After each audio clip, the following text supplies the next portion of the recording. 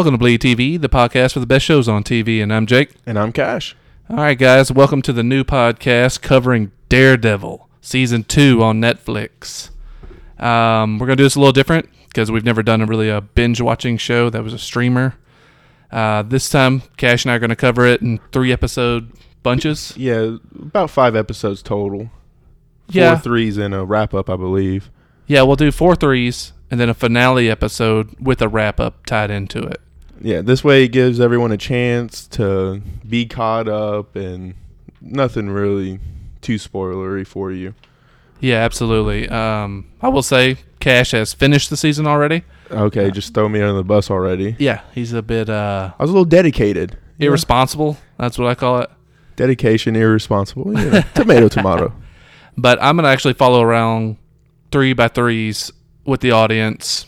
I'm sure most people are binge watching this, knocking it out as fast as they can because it's a wonderful show. But I'm going to try to keep it 3x3 so I don't spoil on accident. I know you'll do a good job of not doing that.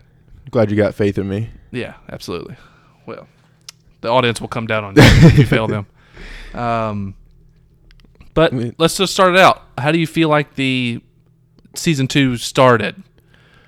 I thought it started off a little low for me because we ended it on such a high note with the introduction of Kingpin and everything. But I'm really liking where they're going. Okay, yeah. I kind of feel the same way. We kind of talked about this before the podcast started about how we kind of feel like maybe the shine has worn off a hair bit. Yeah, just a tiny bit because they're kind of redoing some of the things they did in the first season. And they're trying to lighten it while keep it really dark. And I'm not sure if that's necessarily hitting like they want it to.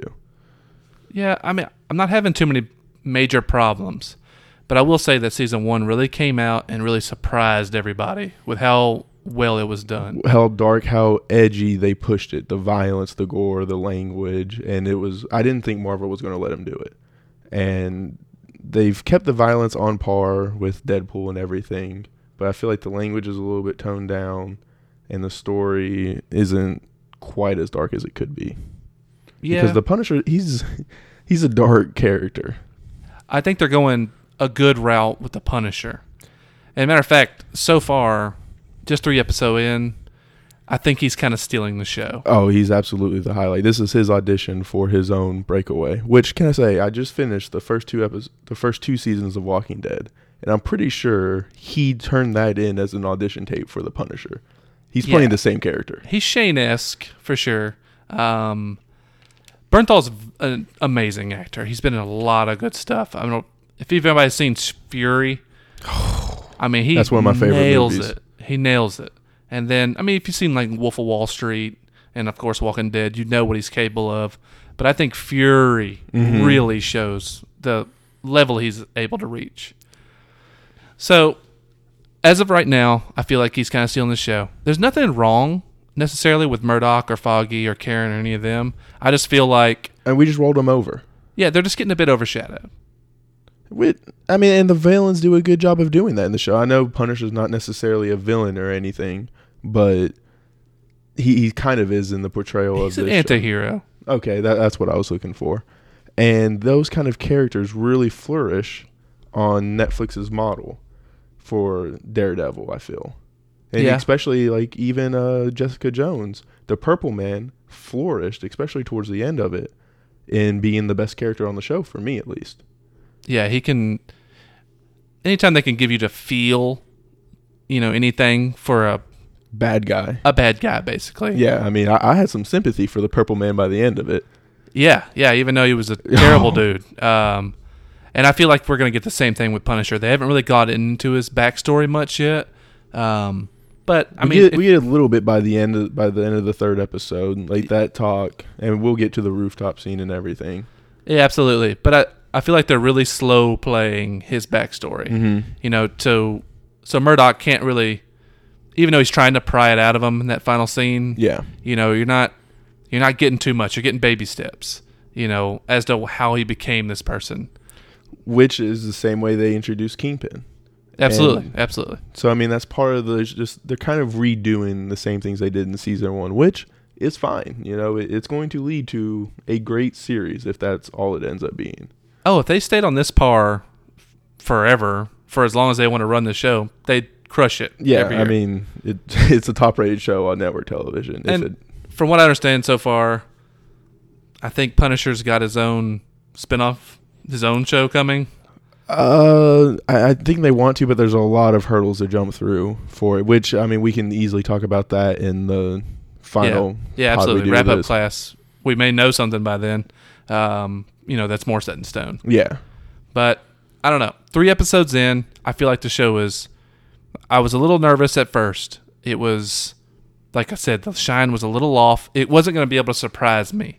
So when it came in and kind of rehashed a lot of stuff, kind of just picked up right where it left off. I think we're a year in. It's like a year after Wilson has been incarcerated. Maybe. I mean, it's kind of like what it feels like. It feels like it's been a little bit, but not too long. No. I feel like the stink of Fisk is still on the city, because you got to think there's all these gangs and warlords and drug dealers. They're all trying to fill that power vacuum. Yeah. And that they're hitting that heavy so far in the first 3 episodes.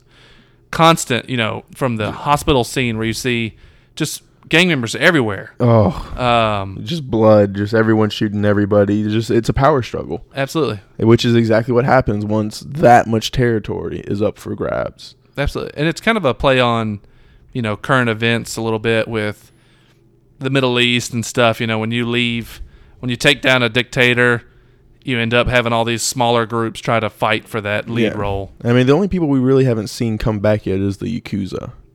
And I think that they're lurking in the shadows. Yeah, they're only mentioned by the Irish. So it's a lot of cartel and Irish. Yeah, and bikers and a lot of low-level thugs they're showing. A lot of, like, you look up on IMDb, Criminal 1, Criminal 2. Looking for Daves was a bit of a struggle. Absolutely. But let's hit the high notes on the characters we go through. All right. Obviously, Murdoch, Daredevil. He gets a great opening scene. I thought the opening scene was fantastic. Him chasing down, I guess they were robbing diamonds. I wasn't 100% sure of what they were robbing. This is kind of a throwback because how many times do you see the ski masks? No getaway car. Let's just run down the street. I mean, how many getaway cars could you have in New York traffic? So I understand that, but dang. But we got a cool scene, though, where the female cop gets blown off her feet. Oh, my God. Just running backwards with a hand cannon. Boom. Yeah. You really felt the impact of that shot when she gets hit. So I thought that was pretty neat. Then, obviously, we get the almost Batman-esque Daredevil style where he's, like, pulling him into an alleyway and you hear ass beatings, and he's vanished. Yeah, and then there's just a criminal there on the ground. And you're just like, oh, well, I guess somebody was there. Yeah, absolutely. And then, guy getting beat up on a car. That was hilarious. Like, he's like, get out of the car, and then just boop, smash windshield. On to the next one. But I love the subtle stuff they put in this show. They really don't just beat you over the head with things that you've seen thousands and thousands of times. You get a lot of new nuances on fighting. They're just stuff like that. Tweaking it. They're like, hey, I really like that scene. How can we make it better? And then they make it a little bit better. Absolutely. So, and then we get to the church. We finally get to the church. He takes out all the lights and stuff. Then we just hear the revolver go off, and the girl runs out and stuff. But as it's painting away, you see that big Catholic cross. Yeah, I think they're definitely going to bring in the Catholic guilt, the redemption, the sin that they really had heavy in the first season. And I think that that's going to linger all throughout because even later on, by the end of the 3rd episode, we realize that the Punisher was once Catholic. Yeah. And so like each character is going to resonate with us, and even the priest still has a few parts throughout the first 3 episodes of the show. Yeah. So I'm looking forward to seeing them keep playing with that idea, because they've done a really good job of not like overwhelming you with it, but it's always like lurking. It's like lurking in the shadows. It's like a rain cloud hanging over the entire show, which I think is well done. So first 3 episodes, how do you feel like from first season to second season with on Murdoch? I feel like he's pretty much on the same path. He's got a new armor. He's got a new little look. The new suit. I really liked the black bandana over his eyes, the classic, the original look. I did. For some reason, I felt like it was kind of Just more like realistic. A realistic look at what kind of a vigilante would look like. I'm not a big fan of the horns. I'm really not. I think more the eyes are bothering me. Because it's kind of like that Batman thing where they're just kind of like lit up. Yeah, it's kind of strange. When the light hits it the right way, it looks kind of slightly goofy to me. So, do you think the Punisher knows that he's blind? Not yet. I don't, because, I mean, that final scene in the third episode, they kind of really, he's really hitting it. Why didn't you take my mask off? He's like, I don't need to know. Yeah, it's like, I don't care who you are. He obviously doesn't want to kill Daredevil. No. Well, because he has his own code. Yeah. And Daredevil's never going to fit into that code that will allow him to kill him. Absolutely. And, I mean, I was really surprised that that Daredevil met the Punisher in the first episode. Ooh. I mean, I thought we'd get the glimpses like we did. We got a big Irish hit. Yeah. All right. Where the Irish are thinking that it's a whole man army. And the spray fire that they did made it seem like it was more than just a Punisher because of how he was moving. It wasn't necessarily as precise. Oh, yeah. It was more like looked like a spray and pray. Yeah, it was like he was a Call of Duty. And he was just like on one of the little light machine guns. Like, yeah. Absolutely. And the Irish thing was really cool because they left some little hints in there. Now, I realize you've watched the whole season, and I'm sure I'll catch on to some of these things, but you realize that the main Irish guy whose phone rings, you find out when the cops are looking at his body, he's wearing body armor. Yeah. There's a guy with his hand cut off. They haven't fully dove into those things just yet. But the cop with the body armor, for me so far, I'm thinking is going to be another Reyes situation. Because just like she put Grotto, another character we'll talk about soon, into that situation with the wire and stuff, I feel like maybe she put that Irish dude in the same situation. No, I mean, I don't feel like anyone wasn't supposed to be at that meeting. Like, I feel like everyone that was there was supposed to be, and no one was trying to flip on anybody because they were still trying to figure out how they were going to get their power back and everything, because they were talking about the struggle for land and all their money. And so it didn't feel like there was a rat or anything in there lingering. Yeah, but I think there was, because remember the guy, you think it's going to be like the drunk guy that's had a little too much and is talking a little too much. But then he walks back and you see the guy hand him the whiskey bottle and he's about to crack it over the dude's head before they get all shot up. Yeah. Because that's what I'm saying. I think there was some kind of informant in there. I don't know. I think it was just a little bit different because there was the guy that they had never met before who was walking in as just a powerful man. Right. And so you just kind of get that jittery feeling, but I find it hard to believe that anyone was supposed to be there or someone was there who wasn't supposed to be there. Right. I don't know. It's just weird that the guy was wearing the vest, the bulletproof vest. I think that's just being in the Irish mob, You're a little yeah. Everyone drinks a little too much, and so it probably pays. Right.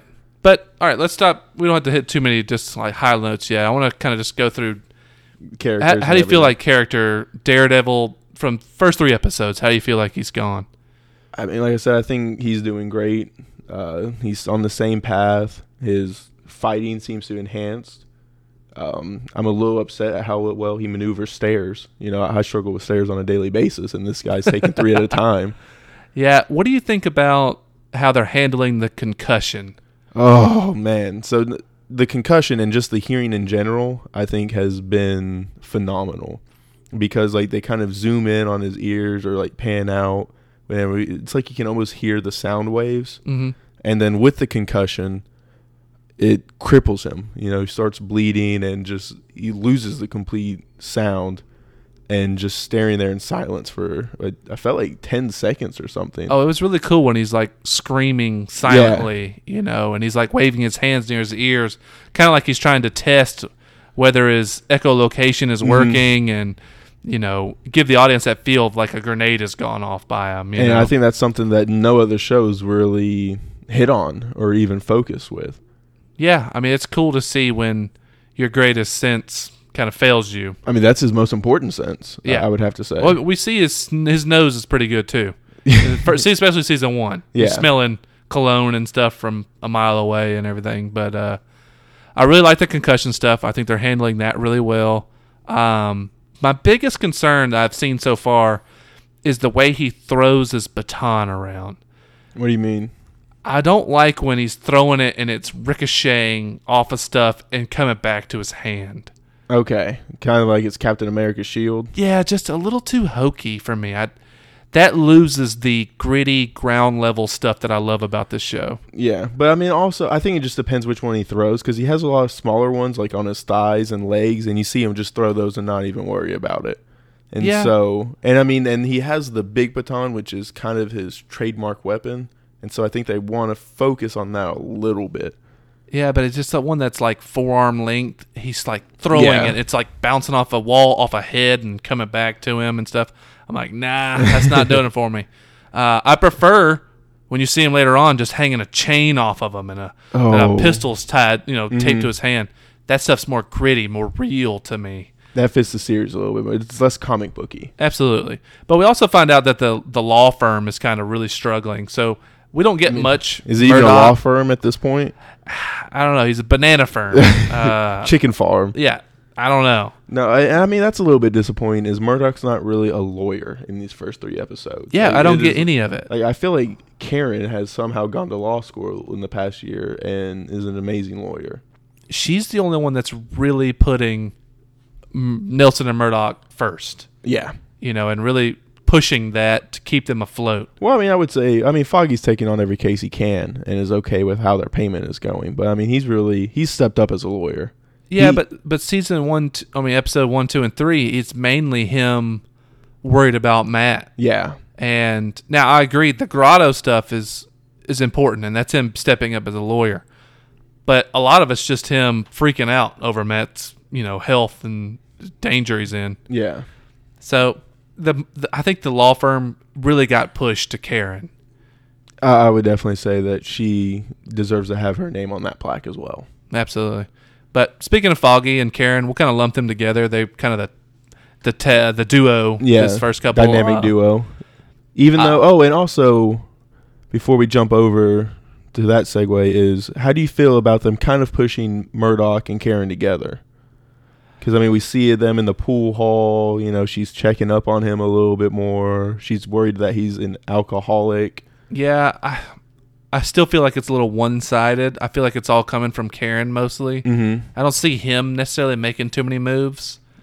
Do you think it's just because he's too worried to have a nightlife and have her bunched up with it? Yeah, I don't think he wants anybody to be that close. It's more of protecting her than it is he's not interested. Right. Okay. And I wouldn't want them to come off of Claire and immediately jump to Karen. I'm a big Claire fan. Yeah, huge Claire fan. So I don't really want to see another love interest for him, like, to be serious, outside of someone that possibly fits his realm. Right. Or I'd love to see Claire just come back into the picture. Yeah. But okay. I just wanted your quick thought. No, I agree. The Foggy thing with having to tell Karen lies, basically saying that he has a drinking problem. It plays for a little bit of comic relief, but it's also super sad. It is, because it fits, and I think we all have that one friend who is just party. It goes into the night. They fall trip too many times. Sometimes you have to be a little too rough with them when you're taking care of them. Yeah, they're rough throughout the day, but come nighttime, bam, let's go get a drink. Let's have a good time. And just imagine if your friend was blind and drunk, had a problem. So, and I thought he had a great line. It was like all the bruises. He's like, well, I am blind. Yeah, he sees the broken glass. It's like, dog in the hair that bit you. He's like, well, I am blind. Accidents happen, Don't rub it in my face, Make a guilt trip, basically. Yeah, he has a few of those lines throughout the entire first 3 episodes. Yeah, but, I feel like that's got to end at some point. I feel like you can trust her at this point to not... Because really, she was Daredevil's biggest fan last season. This season, so far, I feel like it's rubbing off a little bit. She feels like she has a slight amount of issue with how he's handling himself. I don't think she has an issue with Daredevil. I think she has an issue with what Daredevil could have created with him creating the Punisher. Fanboys. Yeah. And, because, what do they call the... Because in episode 2... Devil Lovers or something like that? Yeah, something like that. They were talking about that, and she was like, did we create this? Did we help perpetuate this? And I think that's what she has a problem with, not necessarily Daredevil. Right. Well, how do you feel like? What do you think about them playing her super guilt about the murder she committed last season? I don't think it's necessarily just that murder. I think there's a deep, dark secret in Karen's history that just hasn't been dug up yet. Yeah, because season 1, they were hiding something of her. And then this time, but season 1, she did finally shoot the guy, and you could tell she was really struggling with that. Yeah, but I mean, I think they're just kind of playing that up, that's the big thing. Is maybe they've all forgotten about the big, dark, deep secret. Because she's always on edge a little bit whenever you tinker with her past. Yeah, but she's especially, I think it was episode 2, she talks about, is she the one bringing all this stuff around them? Is it her that's attracting all this negativity and this violence and stuff like that? And she says maybe she deserves it, And I think that's more towards her past than necessarily... Because, I mean, she kind of shot him in self-defense. Oh, I agree. I don't know why she's so damn upset about it. Because no one knows that she killed him. I mean, she pumped a full clip into him, which, go Karen. But yeah, maybe overkill, if anything. Hey, but always pull to the trigger, stop saying bang. Yeah. But before, you were saying you kind of hope that he tells her. Is that? Yeah, I do, because I don't want to see Karen bumbling around trying to figure out if she's an alcoholic or not. I like the idea of them, the trio, Okay, I mean, I see what you're saying with that, but I think it does two things. The main thing is it gives Karen a different dynamic. It gives her a little bit of alone screen time, and then it kind of lets us see that she's a workable person as herself. So I don't have a problem with that. And also, I'm kind of tired of superhero shows expanding who all knows about the superhero, because I'm a big Arrow and Flash fan, and I feel like they're walking up to strangers on the side of the street like, hey, I'm Arrow. Yeah, or, hey, you know that guy who can run really fast? That's me. And so having a show like this where nobody knows who they are, that's very refreshing to me. And he wears a mask for a reason. Yeah. And so I like that it's not expanding. But I also feel like at this point, I feel like the only person he's hiding his identity from is Karen. I mean, he's hiding it from everybody. I know, but on the show, you don't see other people talking about, hey, who's the devil of, Hell's Kitchen? Well, I mean, the cop, there's Karen, there's other lawyers and stuff. I mean... They're just not focused on the worries of who is Matt. The media and everything. And I feel like if she finds out... if they put it in this soon, then it's going to completely change Karen's dynamic. No, I agree with you on that part. And I do like the fact that she kind of is a solo chick and she gets to show her power without...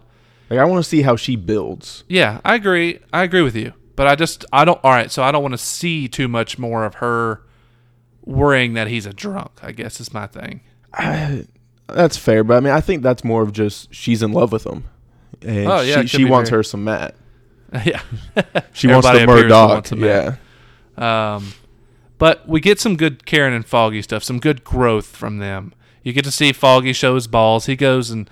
Oh, they dropped. Yeah, he walks, solo into a biker gang off of a third grade old friend, Smitty. That was a weird scene for me. I mean, I'm glad that Foggy got that confidence, but it was just like, I'll be honest, this was I think the worst acting I've seen him do is when he got him pinned against the pool table and stuff.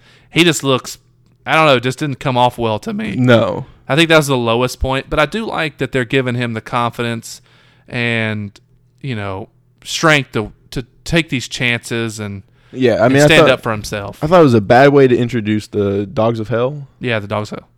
I think it was a bad way to introduce them. I thought it was weird to take away Foggy's confidence, midway through that scene. Mm-hmm. And it didn't really do much. We just find out that the biker gang has a little bit of a heart. And that their other crew was killed. Yeah. I was saying a little bit of a heart, and Foggy was trying to touch his heart and soul when he's trying to get information out of him. The family and everything. And he's like, okay, here's the information that you need. Right. And that scene just didn't sit well with me. Yeah, well, it just wasn't much. There wasn't... Because, you know what the thing of it is, too, is they juxtapose that scene up against Daredevil finding the cartel members hanging in a meat locker. Vicious. You know? So it's tough when you got that kind of meh scene from Foggy. Then you got the Daredevil. Complete shock, like. You know, hanging on hooks. And hey, you know, there's dinner. Is that a person? Yeah. Yeah, you just waiting for Balboa to come out there and start jacking. But it's trading montage. Yeah, I don't know. That was a low point for Foggy so far for me, as far as his acting on the show. But then like his next big scene is when he's going head to head with the DA. Okay, so we get a new character, DA Reyes. Yeah, and her kind of stool pigeon guy. Now Reyes looks pretty cool. She seems very intimidating. Does she seem like a bit contradictory to you? Like, she seems like all guns and fire and stuff, but, I mean, Foggy easily swept her legs out round one, and just, like, she's a little bit of a bluffer. Well, I think her reputation precedes her. Okay. I think she doesn't get taken on very often. She's living like a legend, and she's letting that legend speak for her. Right. Okay. So I think she comes in, and then when somebody gives her resistance, it throws her off guard. So I like to see that. But the thing of it is, really, she comes right back and double crosses them when they think they're getting some headway. So and do you want to hold off on that or just dive straight into that part with? Well, we're gonna hold off a little bit because I want to keep talking about Foggy and Karen a little bit. Because I mean, I really like how Foggy was quick on his game. Calls I guess the feds and has them on the line to back her up and be like, well, I might as well talk to them. They still may be douchey, but at least they can follow up on their action. Yeah, they know the law. Yeah. And they know that you have no jurisdiction here and stuff like that. So I really enjoyed that. Another thing we really get to see, though, is Foggy's still resisting Matt going out every single night and risking his life. You get the cool scene of him, like, trying to take the costume away from him. Well, yeah, because that was right after he found, this is the beginning of episode 2, right. He finds Daredevil after, I can't believe we didn't even talk about the end of episode 1. Oh, we'll get to it, because that's more Punisher speak to me. Okay. But at the beginning of episode 2, he's running around the city trying to find them. Right, and on the rooftops. Very creative of how he's getting into all the things. My kid locked me out. I left the groceries. Right. Just a whole bunch of different things. And he finds them, carries them to the apartment, and then, like you said, like, trying to prevent him from continuing to be Daredevil. Absolutely. And that's the one dynamic I never get tired of. I don't want them carrying to lose as a friend. Yeah, I want him to stay Matt's friend. First and foremost, they're best friends. Yeah, I mean, they're almost at a brotherhood at this point in time. And I don't want to lose that. No matter how far along we get, I don't want him to be like that dynamic duo at any point. I just want him to... The Avocado Brothers. Yeah, I just want him to always be there and care for him and always, like, fight him. Stop going out and putting yourself in this danger. The angel on his shoulder. Right, because it's cool seeing. He's like, I don't want to do Nelson and Murdoch if Murdoch's not there. Yeah. I don't want to just go along pushing the papers around. This isn't just Nelson, this is Nelson and Murdoch. Right. So he's worried, but he's going to lose his best friend.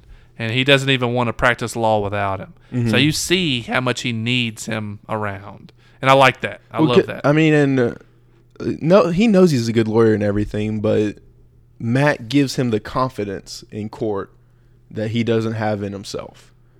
And so it's hard to see him being a lawyer without Matt being there with him. Right. And I think he kind of plays off him even another day when he's not at court. Mm-hmm. When you see him talking to Reyes or when you see him in the hospital speaking to two thugs. I mean, let's just jump into. I mean, that was a great scene. Absolutely. They really are feeding Nelson a lot of great scenes in this first 3 episodes, and he defused a huge gang fight in the middle of a hospital because the guy that was in the gurney, ripped the metal off of that gurney, and I don't think I could have done that.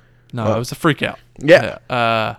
And diffused them with comedy and law. And law. Advice.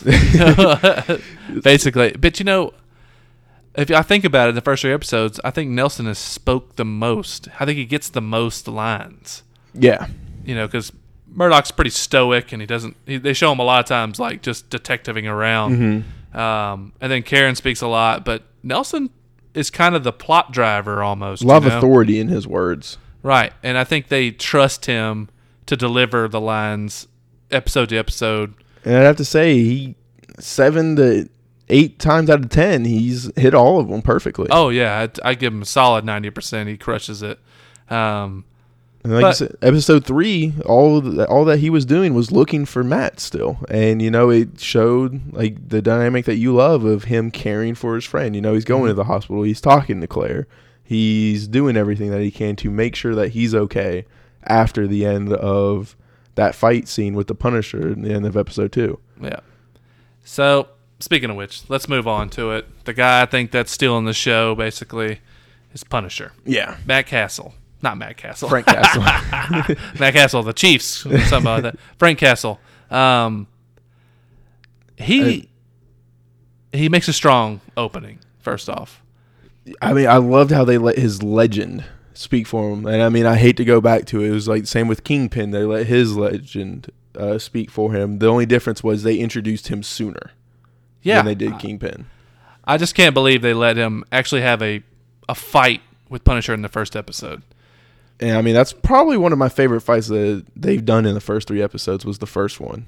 Yeah, I mean, pretty brutal. It was short, concise, and brutal. Yeah, and then for him to pull the ankle piece and shoot him in the forehead, pretty rough, and a cool way to end an episode. Well, the title of the episode was Bang, and the fact that they saved it for the last word and the Punisher's first 2 seconds. Yeah, and the Punisher's only words in the entire episode were Bang. Yeah. So I mean, that being his first spoken line and everything, and I thought it was really cool how he pulled the piece.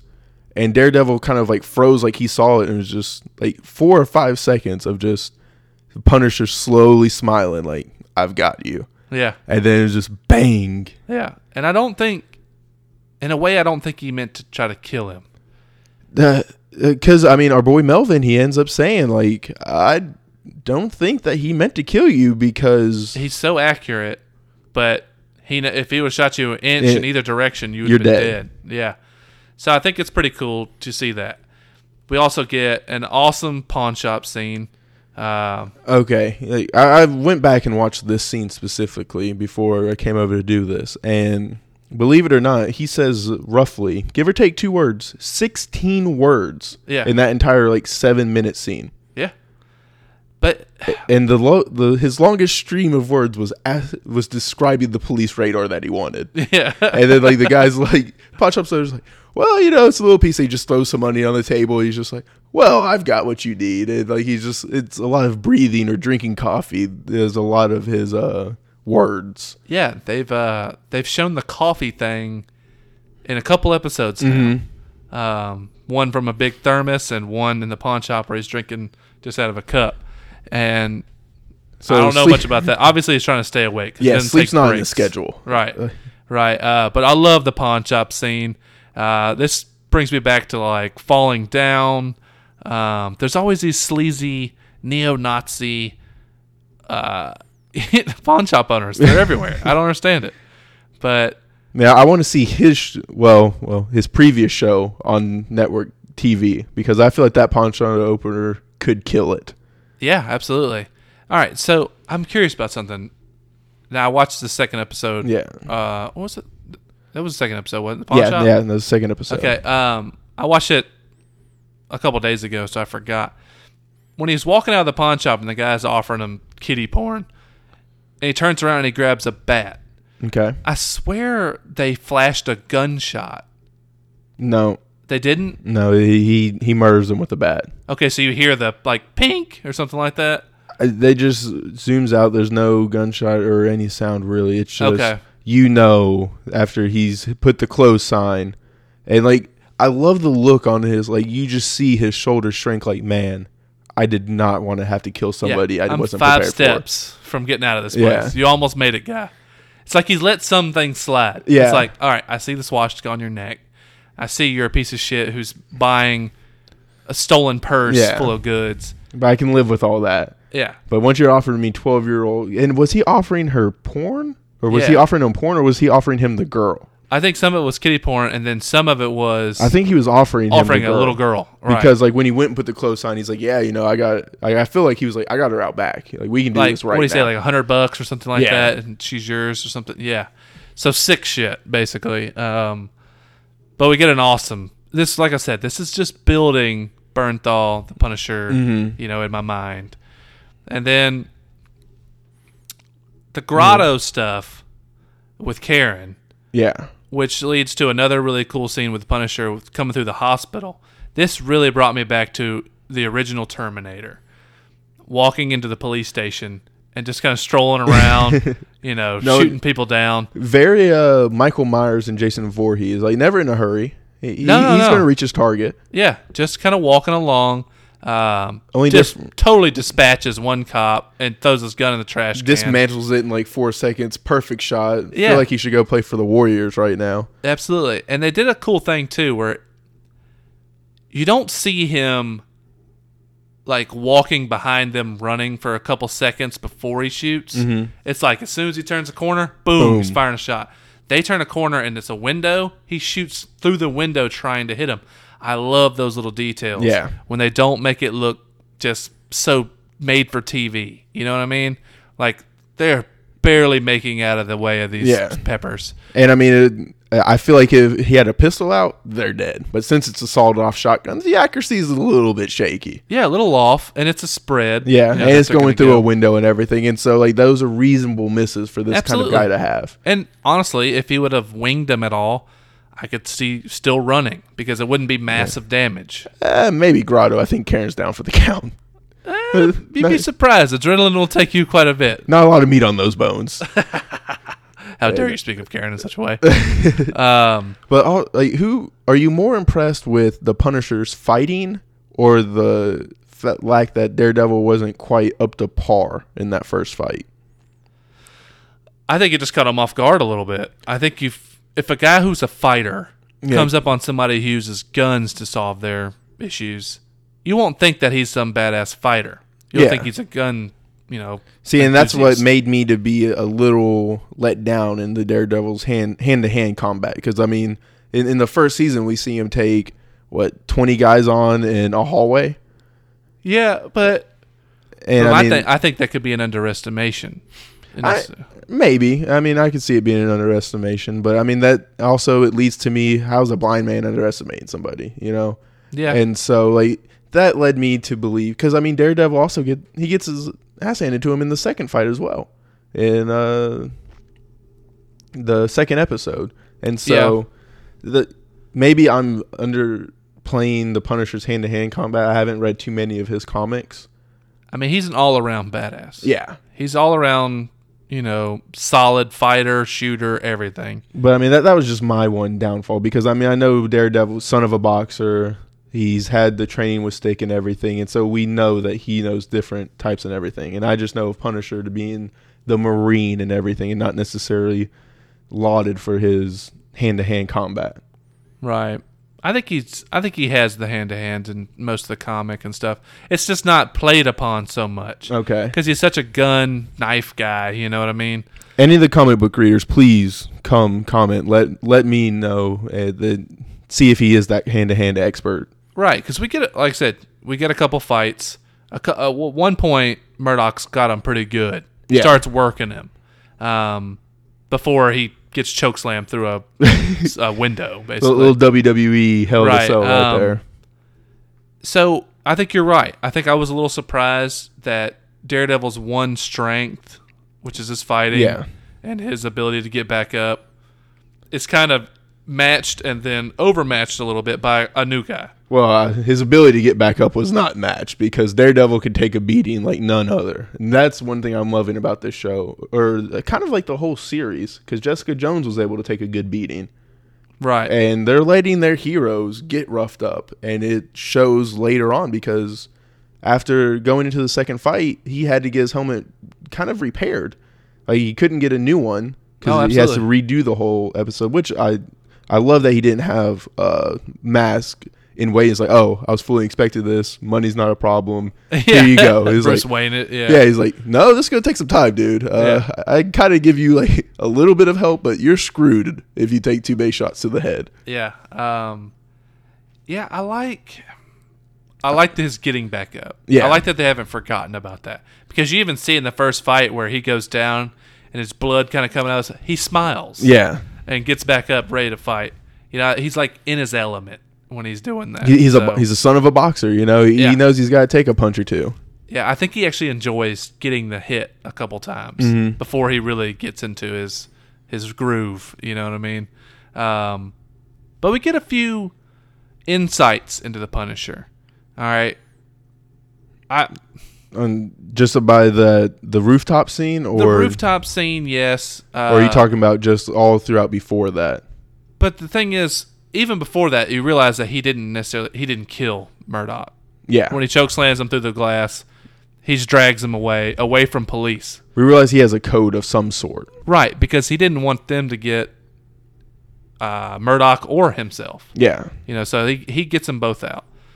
The rooftop scene, obviously, we get more in depth into who he is. I mean, this is easily my favorite scene of the first 3 episodes. No doubt. By far. Episode 3 dominates. Well, okay, not necessarily this scene, like the whole sequence, because this was a lot like the first season with the Nobu scene where they're cutting back and forth, right, which is my favorite Daredevil scene of all time, was that Nobu one. But this one, where they're just cutting back and forth between them talking, and we get a little bit of the Punisher story, and the best part of the trailer was him walking over to Daredevil and being, "You're just a bad day away from being me." He's like, I think you're a half measure. I think you're half par. I think you're someone who can't finish the job. I was like, this is even better than it was in the trailer. Yeah, I hit people, they don't get back up. Yeah. You know, I love that stuff. I absolutely love it.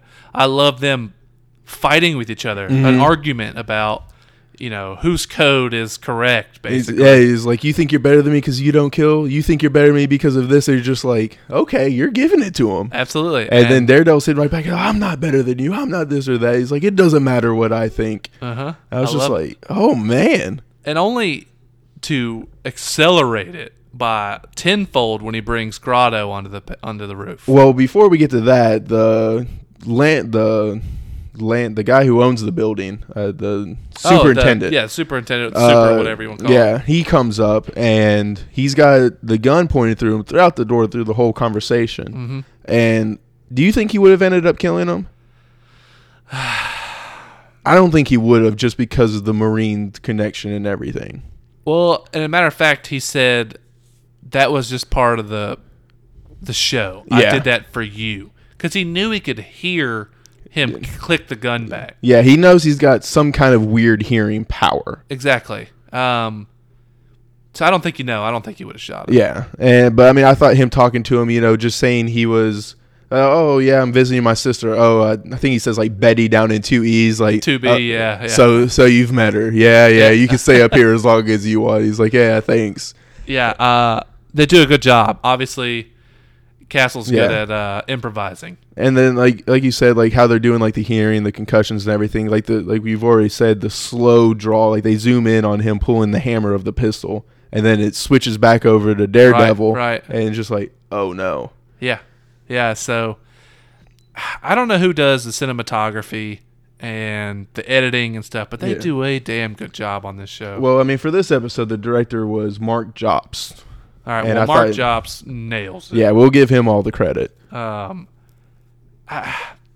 know we're skipping over stuff, you know, but we're trying not to go scene by scene on this. But I feel like that third episode just completely overshadowed the other 2 episodes.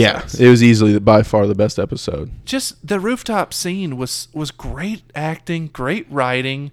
It turned out to be, you know, something that may be slow to some people because it's not a lot of action. But those are the episodes that I love. Those are the things I crave in TV, and very rarely are you able to make an episode solely on that.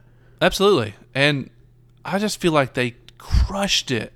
And then to end it with an unbelievable 20-on-1 fight scene down a staircase and in a hallway. My only problem with that was, two kind of problems was, it was kind of a rehash of the first season. I know they were trying to match episode 2 of season 1. And then the editing was a little choppy. Like, a lot of bad cutaways. And, because the fighting hasn't necessarily been for me in this one. Like we were talking about before the show, or before we started this pod, was I'm seeing a lot of the missed punches. I'm seeing a lot of I'm falling down before I'm hitting stuff. And I think part of that is they only had a year to do this show. Or even less. But I'm going to tell you something, though. If you had not seen episode 2 in season 1, this would have blown you away. It would have. But, it's kind of like if I hadn't seen The Revenant, Bjorn's bear fight would have blown me away. The problem is I have. I understand. I just, man, you know what? On cool factor and it fun was factor. Fantastic. The one thing is, I know Daredevil says he doesn't kill, but there's a few of those blows. Throwing a guy down 2 flights of stairs on his neck. He's dead. He's probably dead. But hitting guys with a pipe wrench in the head. He's probably dead. He's blind. He couldn't see if he killed him or not. Now, there was a lot of blunt force trauma. I'd say 5 of the 20 are dead. Yeah. He likes to play the White Knight, but I think he's pretty dead once in a while. But this just was absolutely wonderful. Punisher gets away in the end. Yeah. And Punisher stayed unconscious the entire, 10-minute fight scene or something, which I thought was impressive. Well, I'll tell you what was impressive. Punisher woke up after he was pistol whipped, 15 times in a row? But one shot to the concrete railing of the roof, he's done for a good 10 minutes. Well, I mean, on top of the 15, the concussions add up. Yeah, I guess that was, 16's the charm, because he was out for a while. It's like going back to the first episode, one good hit against a windshield, you're done for. Yeah, but this guy took 15 pistol whips.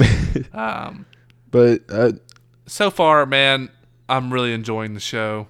Well, I mean, let's jump back to Grotto real quick, because, I mean, he did have the end of episode 2, which was a fantastic scene. True. And I like how they give him that giant recorder like it's the 1970s, and I was just like... I didn't understand that. Well, I think what ended up happening was a great foreshadowing to let us know that he was being sent in to something that we weren't prepared for. He was bait. So They weren't worried about the size of the recorder or anything, and it didn't click to me until after he gets thrown into that shipping container. It's like, look, we're not worried about the blacksmith. You're bait for the Punisher. It's just like, this makes so much more sense now. Yeah, absolutely. And so I really loved that aspect of it. Trying to get the big fish, mainly. And so then, it tied in the Punisher stealing from the Dogs of Hell that truck that they stole, and that driver was just stuck, glued to the seat and everything. Like, I've got to drive through this.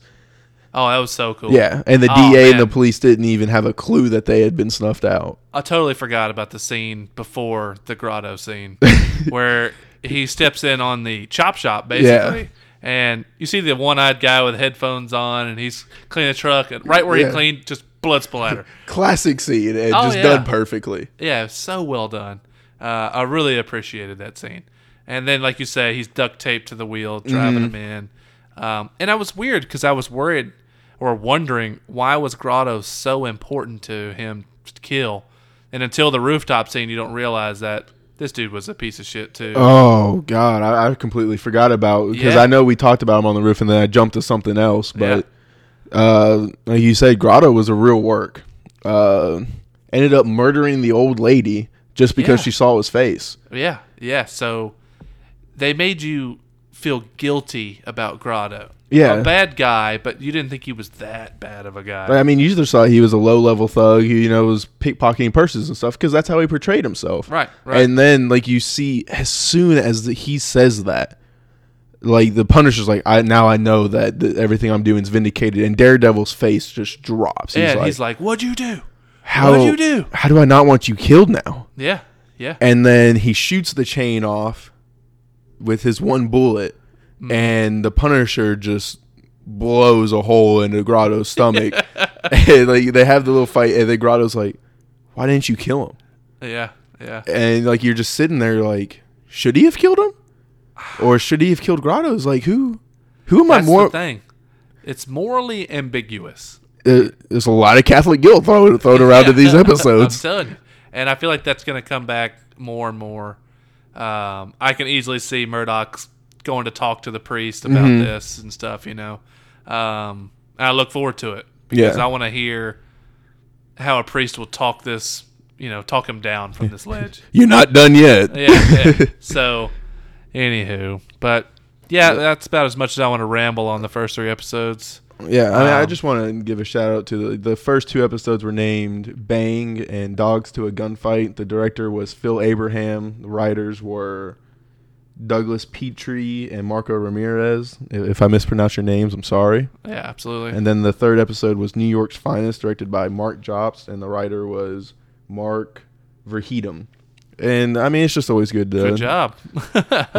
give those people their due. Absolutely. And especially the guys on the 3rd episode. Crushing it. Amazing. Crushed it. So, but, guys, until... I'm not exactly sure when we're going to do the next one because, like I said, streaming show.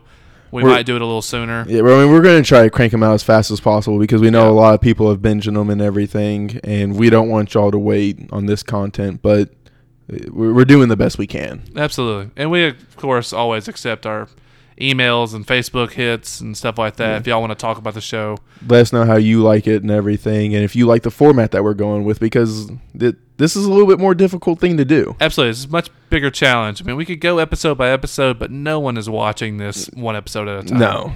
So give us a little bit of feedback on how y'all like it, if you like the way we did this 3-parter, and, we'll definitely take the... Yeah, we'll take your advice under consideration. Yeah, absolutely. But until then, guys, this is Bleed TV, and I'm Jake. And I'm Cash. Yeah, I'll take it easy.